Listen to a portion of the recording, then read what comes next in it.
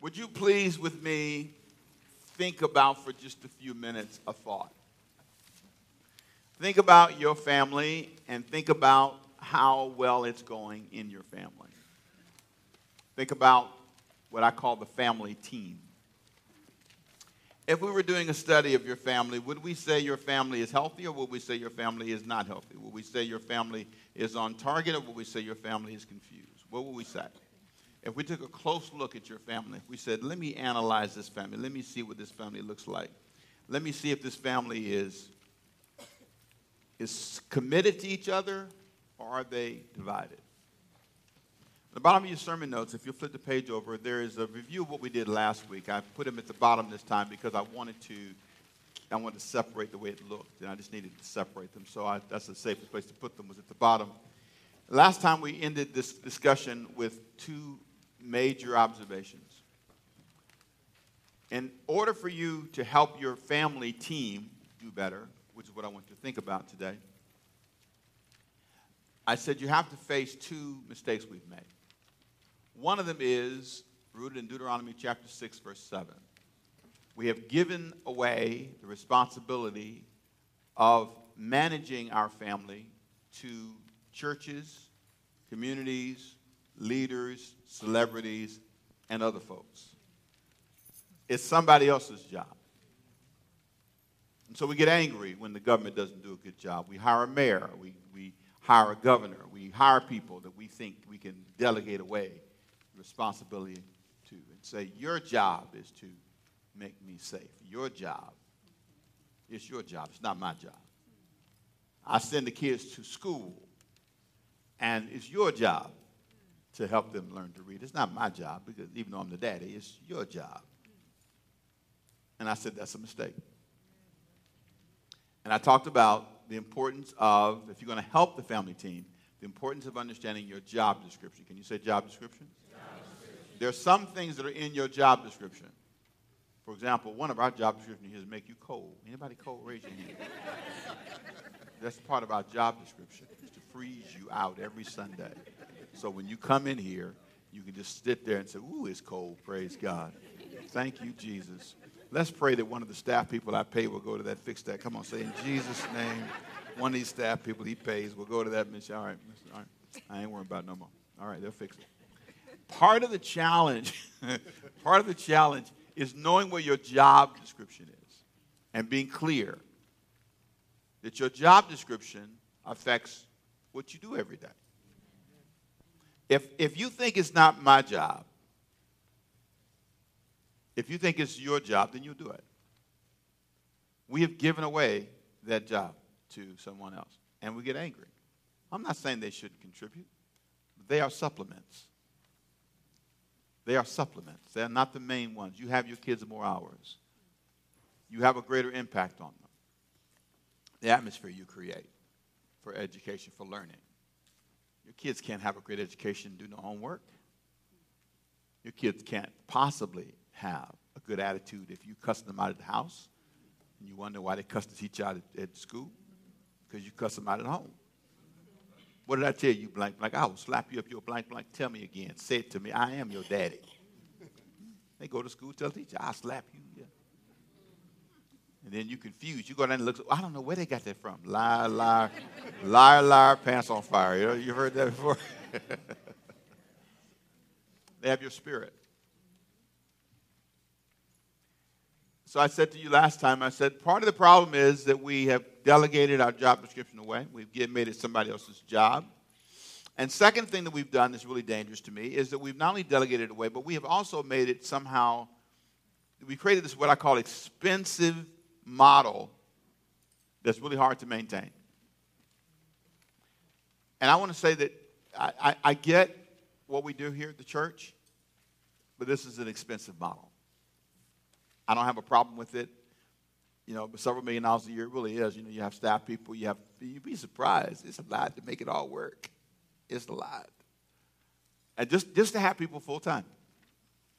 And that changes the game. When you don't have a full-time team, then you know how busy you are. I can't get you to come, but how many hours a week? Thank you. So that because you're so busy, You laughing now. Yo, yeah, I can't come, but I better get here twice a month, Pastor Rick. I know I can't come every day, every week. Cut the grass. I can get your team. We can save a lot of money if I can let you just bring your lawnmowers on cut the grass day. We just have 22 acres, let you just come cut the grass. See, notice how no, I can't cut the grass now.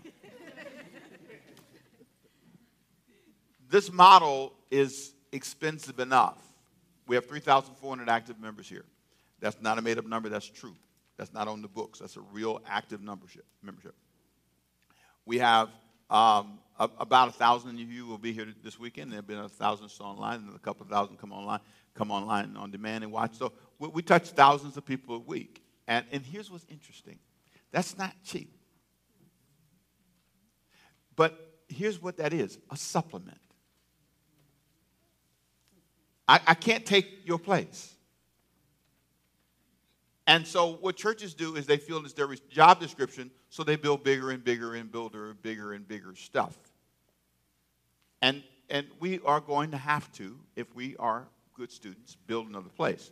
And we're going to all move out of this building and move over to that place and let the kids have this. All in favor of that, say aye. Aye. Raise your hand if all in favor, say aye. Aye. Okay, that means you're going to give. Amen? We're going to all get out of here. We got to. We do. I mean, I think for the long-term survivability. But when you do that, you have to understand what your limit is. And the economy and a number of factors, which I'll teach on another day, has taught me some valuable lessons about how big that should be and how big it shouldn't be. We almost built something too big. So now I think we're in line. The digital age and all these folks at home right now watching is a blessing because you get to have this ability to touch people. But we need to touch them in a more direct way. We need to make sure that when you're watching at home, it is as good as being here, at least as close as I can get it. But I do want you to keep coming. Tell your neighbors, you need to still keep coming. Come on. Keep coming now. And I'll talk about this. As a matter of fact, I'm going to talk about the power of being present. There's one of our sermons. We'll talk about that. There's the home team. Imagine if you had a streaming family. Nobody ever went to the house. Everybody just streamed in. You just saw each other on devices. At some point, you need to connect. Can you touch your neighbor? Don't hit them. Just touch them. Say, hello. Hello. There you go. That's all. That's enough. Some of you say, I can't take that. That's enough now. Don't touch me. There's something about realizing that you can create a model that's too expensive. I'm not saying we shouldn't build more. We will, but we need to always be aware that we're not trying to take over Disney World's responsibility. We're not trying to take over the aquatic center's responsibility. We don't need their job description. And sometimes I think we lose sight of what we're supposed to do. That, to me, is part of what God has helped me see over the years. I've grown. Come on, say, what is your job description? That's the first thing we talked about last week. Today, I want to take it a step further. And I want to have a courageous conversation with you about how you can change your life with a simple word. Everybody say the word plan. The first thing I want you to do is I want you to plan to stay in your job description. That's what we talked about last week. This week, I want you to plan to be united and not divided.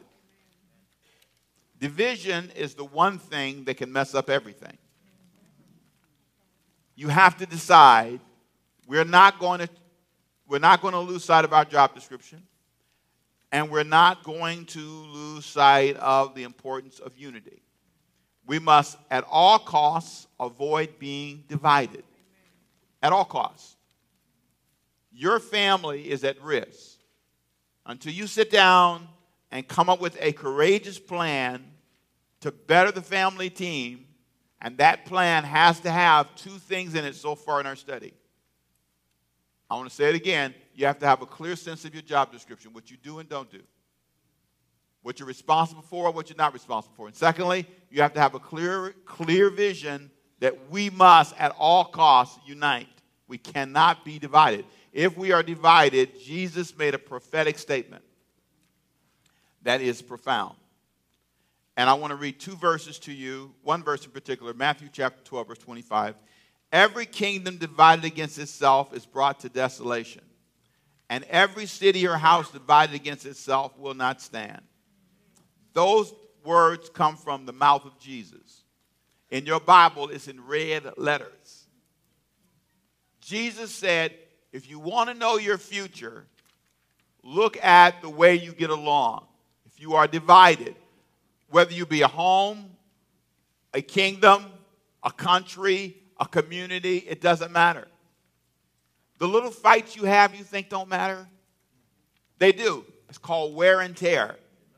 And over time, it erodes a good relationship. It erodes a good friendship. It erodes a good church. Over time, it just melts. Everything around you starts to fall apart. Every single thing that you've built and dreamed of falls apart. Diane and I have to work really, really hard to not be divided. We have so many areas we can divide over. We can get divided over kids, grandkids. We ain't got but one, but you can get divided over that too. You can get divided over a meal, where to eat. It's funny. When you don't have any money, you get divided over being broke. And when you get money, guess what you get divided over? Money. Where we going to go? When you can't go on vacation, you get divided because you can't go on vacation. And when you get money and you can go anywhere you want to go, guess what you fight over? Where we're going to go. And then when you get to where you want to go, you dream to get there, then you fight over what we're going to do. You must have been in this fight before. It's amazing. You fight over the kids you prayed for. You fight over the school. It's amazing. You fight over the car you're going to drive. Who's going to drive it? It's just one big fight. And here's what Jesus said. Listen to me. Jesus said this. Your house, because it's divided, will not stand. That's from the mouth of Jesus. If I want to give you a reason to stop all this fighting, the words of Jesus, because your house is divided, your house will not stand. Your job, your career, your business, your company. I went to a place one time to order some food. It was so funny. It's a family business. And, and family just treats each other bad sometimes. It's awful. So I ordered the food, and I was waiting to pay for the food. Did you get what Pastor Rick ordered back there? Don't yell at me. I'm going to get what Pastor Rick ordered. And they started fighting, fussing, and yelling at each other. I thought, I don't want anything. I don't want to eat. Just let it go. Just time out. I lost my appetite. I mean, they were going at it over me. I didn't go back.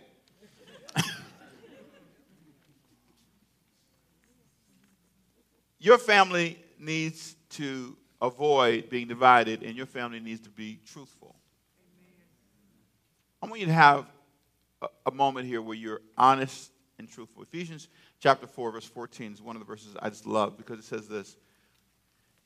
We should no longer be children, tossed to and fro, carried about with every wind of doctrine, by the trickery of men, and the cunning craftiness of deceitful plotting. We shouldn't be children who are tricked easily. That's what it basically says. Verse 15 of chapter 4 of Ephesians says, read it with me, please, come on. Speaking the truth in love. Here's why, that you may grow. It's all about telling the truth. Now, I want you to look at me, and I want you to hear what I just said. Here's the truth. If your family is divided, it will not stand. If you do not stop this, there's nothing I can do. There's no counsel, no words, no advice I can give you. It will fall apart. And there are people in here that can testify. There are people in here that can tell you, I was married and we got into these constant things, and for reasons I cannot explain, one day, he said, she said, we said, it's over. Some of you made it back, but most don't. How do I know? I've been here a long time. When I see division, I get concerned. I understand it. I see pastors divided from their deacons, deacons divided from the pastor, choir. I see all that. I've seen it all. I counsel people all the time, and I'm telling you, the end result is always the same: tragedy. And then you spend your life regretting it, saying you wish you could go back. But what you learn in life as you age is some trains don't come back around. And it is a painful reality. I've heard it over and over and over again. A woman once told me a story that has always touched me. She said, I had a good man. And she said, I didn't know how to treat him. But next time I'll be better at it. I've had men tell me that. I've had men tell me, see if you can talk to her. I said, what do you want me to say? You told her, I will beat you to death. You want me to go fix that? She believes you. Why would I go and tell her, he's not going to beat you to death? I mean, really? Do I know that he's not going to beat you to death? You say things, you do things, you act in ways, and what's really tragic is, I always say this, if you're praying for your church to grow, and you're asking God to bless this church, point this way, say that. Say, Lord, bless the church. Come on, say in Jesus' name. Prosper this church. Bring peace to this church. Now, here's the question. The question is the answer to that prayer, I have to go?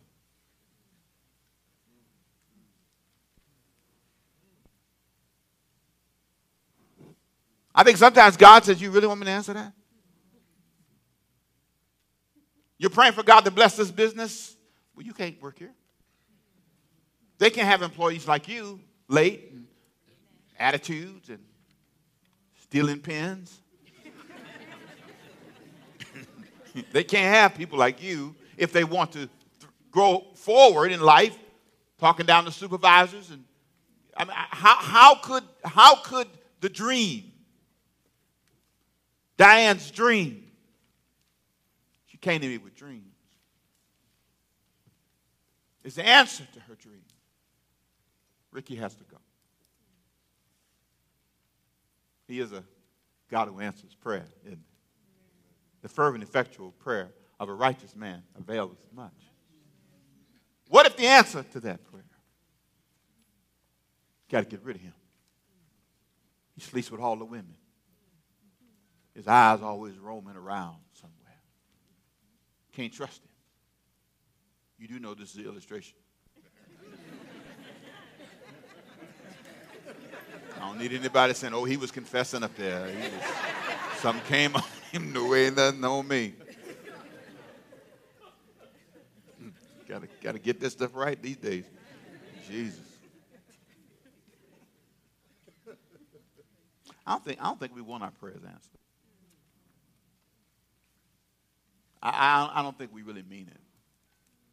Because when you really, really mean it, what happens is things look different to you when you really mean it. When you really, really mean it. When you really, really mean it. I told God I wanted him to prosper me. I told God I wanted to communicate his word effectively. That meant then you got to go to school.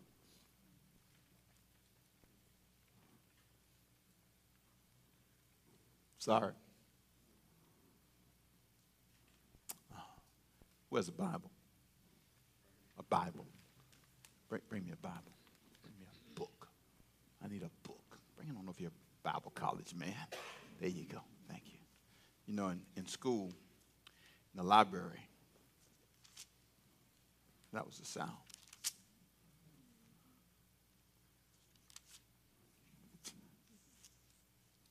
Hour upon hour. Just to hear that sound. Used to joke about it in school. You want to just preach so people can see you? Or do you want to know your way around? I play a game. The game is where it falls, you talk about it. Bam. Let's see, do you know where you are? How well do you know your way around Nehemiah chapter 8? Can you talk about it? How bad are you? For real. Let me see your weapon. You're just talking. You're not willing to work that hard. You're not willing to give that much. You're not willing to sacrifice that much. You want God to pay you. You can't talk like that. That costs you to behave that way. It's expensive. I'm going to give you a little clue. Come get your Bible back, man. You want to get paid? Stay cool. You want people to fly you places and pay for you and put you up in suites and treat you right and pay you a paycheck to make you go Jesus 2 times? Be on time. Be early. Be prepared. You want people to call you from other countries and ask you to come and pay your way and bless you and do amazing. You want that? Well, you can't have that if you're lazy. Because they're not praying for a lazy person to come. They're praying for somebody to come who's prepared, who's on time, and who's going to do a good job. That's why they pay you and put you in front of thousands of people. They're not going to embarrass themselves. So if you want God to bless you, raise your hand. Father, in Jesus' name, that means that we have to live like, talk like, act like we want God's best. Come on, in Jesus' name. Amen. Praise God. Some parties you don't get invited to if you have certain attitudes. They won't promote you because they don't want you close to them. Whenever they don't promote you, you ought to say, what was it that stopped me from being promoted? Don't get mad. Say, what was it? What was it? It's where you smack in the meetings. Always got a complaint in the meetings. Always got a point to make. I got a thing I want to say. I want to ask you a question. I don't like the way. See, that's why you're not getting promoted. We don't want you close to the fire. I'm not saying you don't speak truth to power. I'm saying that there's a danger when you allow divisive people and divisive attitudes to grow. Here's what good leaders know. Jesus said it. We're going to fail. Why are you confused that your children fight? You fight. You and your wife fight in front of them. Raise your voice. Creating these environments that create this incredibly painful experience. I've told God, I said, God, please help me not pastor a church where I'm always chasing down some issue. I was in a church, and I wasn't there but for a few months. But in those 6 months, they almost wore me down. We went from demon issues to family strife issues. Every week, we had 5 people, and we didn't have but 80 people in the church. I'm not making this up. I wish I was. I'm in strife. I need counseling. So you have 2 people come in, and we would have to counsel them about strife. And eventually, the church fell apart. It was 200, 300, then it went down to 80, and then it went down to 40, then it went back up to 100, and it lives its life in this cycle of failure, all because of strife. I want you to hear how you deal with this. This, my friend, is the recipe for how you unite the family. Paul said in Ephesians 4, there are 3 things he said. Repeat them with me, please. Say, be mature, be informed, and be sensitive. Act like adults. Avoid acting like children. Be informed. Don't let people trick you. He warns them in chapter 4, verse 14. He says that we no longer be children, tossed to and fro. Listen to this now. Carried about by every wind of doctrine or by the trickery of men in the cunning craftiness of deceitful plotting. In other words, if you're going to succeed at uniting, you can't be tricked so easily. There are times when I'm tempted to divide from Diane or an issue, or even to divide from a leader or a pastor, or in just a number of circumstances in my life. And I find myself saying, I'm not falling for that trick. How easy is it for you to be tricked? The way he words this, he says, be careful that you're not carried away by every wind of doctrine. The word doctrine means teaching. Do you realize that's not just theology? Sometimes you were trained in a way in your family culture. You slap me, I slap you. You cuss me, I do what? Cuss you. See, that's a doctrine. You were taught you can't say how you feel. You just get mad and puff up. Well, that's a doctrine you believe. And you can be carried away with that doctrine. You can create your own doctrine. There are a lot of men who have doctrines about women that are wrong. And they're trick. It's a trick. It's a trick. You know, a lot of times when I deal with older guys and younger guys getting married, the younger guys will make statements. When I get married, I know one thing. She's going to have my food ready. You know, we tell them that's a bad doctrine, boy. I'm going to tell you right now. Sometimes you might get it like that, but, you know, hey, if you both work it may not work quite like that. That's the doctrine you believe. And you're carried away with that doctrine. And sometimes you have to back up and say, is that a mature doctrine? And sometimes you have to have someone speak the truth in love to you. They should be sensitive when they do it, but there are times someone has to say, come here, let me show you something about that. I think it's hard for us. Churches have doctrines, not just theological doctrines. They have time doctrines. They keep you all day till the Holy Spirit finishes moving. That's a doctrine. The pastor talks too long. Look, I'm timing myself. I'm going to be done in a minute. Because I know the deal. Your attention span, it's going to be over. They start checking out in about 10 minutes. It's over. But some guys really believe that they should go as long as they want. I've had guys who came to speak for me here, and they said, hey, you know, Pastor Rick gives you a time limit. So I said, yeah, you got a time limit. You better believe it. You can't talk forever. But I understand that. Their doctrine is you stay until you feel better. And sometimes the problem is he feels bad, so he preaches longer. You ever been there before, right? And he keeps going. Come on, work with me now. Well, come on, help me now. I said, well, you the one got up there. Why are you up there? I didn't tell you to get up there. I didn't tell you to get up there. You could have sat down, man, with me. You know, you got you up there under pressure. I didn't tell you to get up there. Sit down. Sit down. Sit down with me. Here. If you're that nervous. Okay, I'm sorry. I love this final thought that Jesus gives in Matthew 25 because it says a word that's really helpful. It helps me understand, and it puts another level of awareness in my mind. And I'm done for the day almost when I say this. In Matthew 12:25, Jesus says there's a danger of dividing the family team. Now, if you follow my thoughts here, okay, there's a recipe for uniting the family team, right? And that's got to be mature, you got to be informed, you got to be sensitive, right?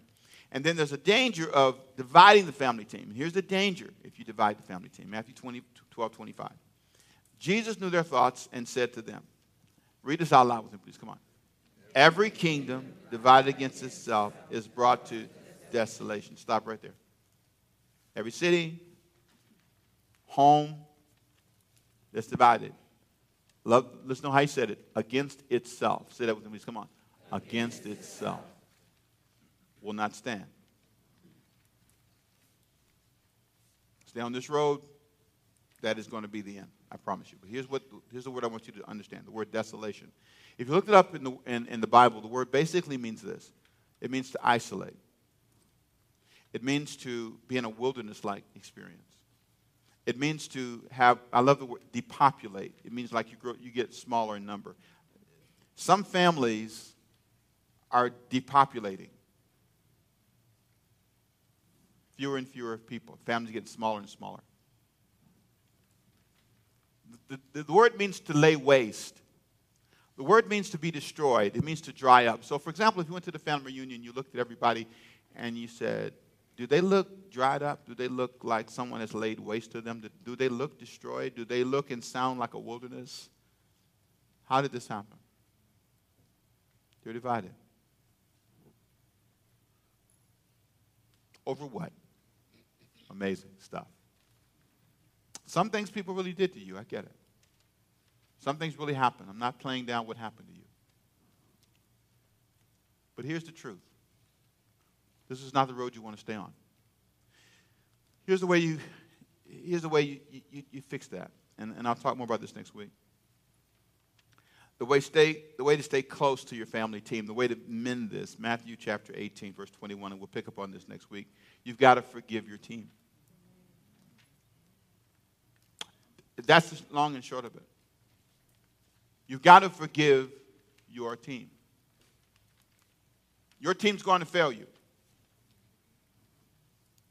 Diana's had to forgive me. I've had to forgive her. My kids have had to forgive me, and I've had to forgive them. My friends, my family. Peter asked the question, Lord, how often shall my brother sin against me and I forgive him? How about 7 times? Peter kind of knew that the common number was 3 in that culture, so he doubles it and adds 1. He says, I want to make sure I get this right. Jesus said something that was mind-blowing. I do not say to you up to 7 times, but 70 times 7, 490 times. Okay. You mean you slap me 490 times? Wait. You mean you steal my money 490 times? Okay, what do you mean? I don't know if I can forgive anybody who has offended me 490 times. Well, can I ask you a question? How many times have you offended God? 491 maybe? 479? Help me understand what number of times you have offended God. So you think you're supposed to get this endless forgiveness. And believe me, that's what Jesus was saying. He said you can't cap it. That's big thoughts. Does this mean that it's okay for people to abuse me? No. Here's what the Bible said, Romans 12:19. This is so true. Don't insist on getting even. That's not for you to do, the Message Bible says. I'll do the judging, says God. I'll take care of it. Here's what I've learned living over the years. He's good at that. You remember the guys in high school? Remember people picked on you in high school? All the bullies? Watch them over time. Watch them over time. Watch what happens to people who talk about how you look. They get ugly over time. All of them. You see them, you be scared. Oh, Jesus. How are you? You ever seen somebody and you don't want to say anything? You just go, okay. You're the one who called me ugly, really? Things have changed. And then when you don't recognize them, they go, you don't recognize me? You want to go, no. Can't lie, I'm saved. What can I say? My eyes are bad. I need my glasses. I don't know. You make up something. You just try to work it out. God's good at getting people. I do believe in standing up for yourself. And you know, I believe in self-defense. You see my security around. You know, I believe in taking care of yourself. I'm not against that. I'm not saying it's not a call to abuse people. It's a call to say, you can't succeed as a family team if you don't let stuff go. If you live with this vengeance is mine, saith Ricky, culture, you will never succeed. It is not God's will for you. It is not God's will. It is not God's will for you to be lost in anger and frustration. It is not God's will for you to be lost. Some of you are lost in unforgiveness.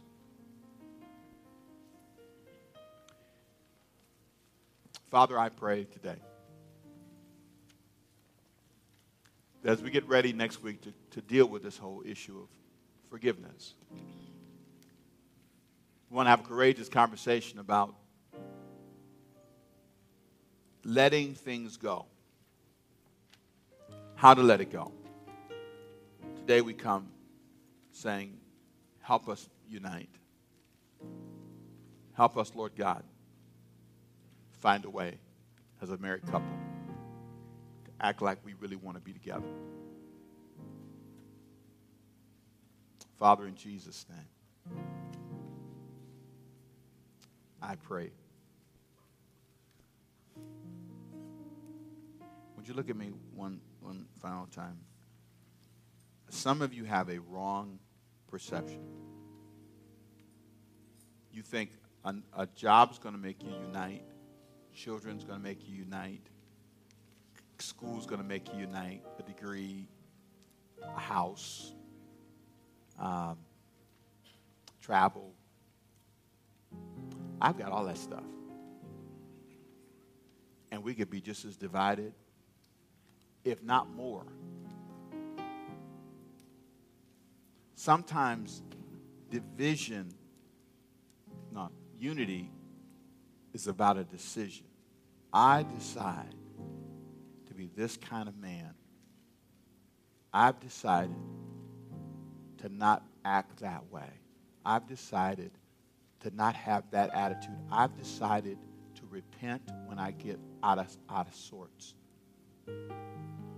I've decided that I will not beat up my congregation. I've decided to end my sermon so they can go home. I've decided to not get up here and beat you up for money. Challenge you to give, but I'm not doing that. If I'm wrong, I get it wrong, I just tell you, hey, I missed that one, guys. What are you going to decide to do? Father, help us today. It's about coming to you and repenting and saying, okay, God, let's try this again. A house divided can't stand, so let's try this again. And Father, we bow to you today, and we thank you. With every head bowed, every eye closed, if you're here and you say, Pastor, after hearing today's message, I realize that I need to start a life with Jesus, and what you said spoke to me in all kind of ways, at all kind of levels. And I need to be in a relationship with God that's more mature than this. I need to surrender my life to you. I need God in my life. If you're here and you say that's the prayer I need in my life, raise your hand so I know who I'm praying for. I see 2. I see 3. I see 4. Anybody else? Do I see you? Anybody else saying, I see you? Thank you. Anybody else saying, pray for me, Pastor? Pray for me. I see you and you. Anybody else? Pray for me, Pastor. I want to start a life. I see what you're saying. You can put your hand up and put it right back down. That'll be fine. Thank you. I see you, sister. I see you. Father, I pray for these who raise their hands and many who raise their hearts, both home and here. Let this be the beginning of a new life for them, a day when they say, Jesus, be the Lord of my life. Some would say, I've never given my life to Jesus. Some are saying, I really, really, really need to get my life back in alignment with you. And so, Father, we commit to you today. We surrender to you today. And we thank you for this courageous conversation. And may we leave here with a courageous plan to serve you. In Jesus' name. And everyone say amen. Thank you for being here today, and thank you for letting me share with you. I pray that what I said has helped you. I want to encourage you, if you would please, if you raised your hand a moment ago, or if you did not raise your hand.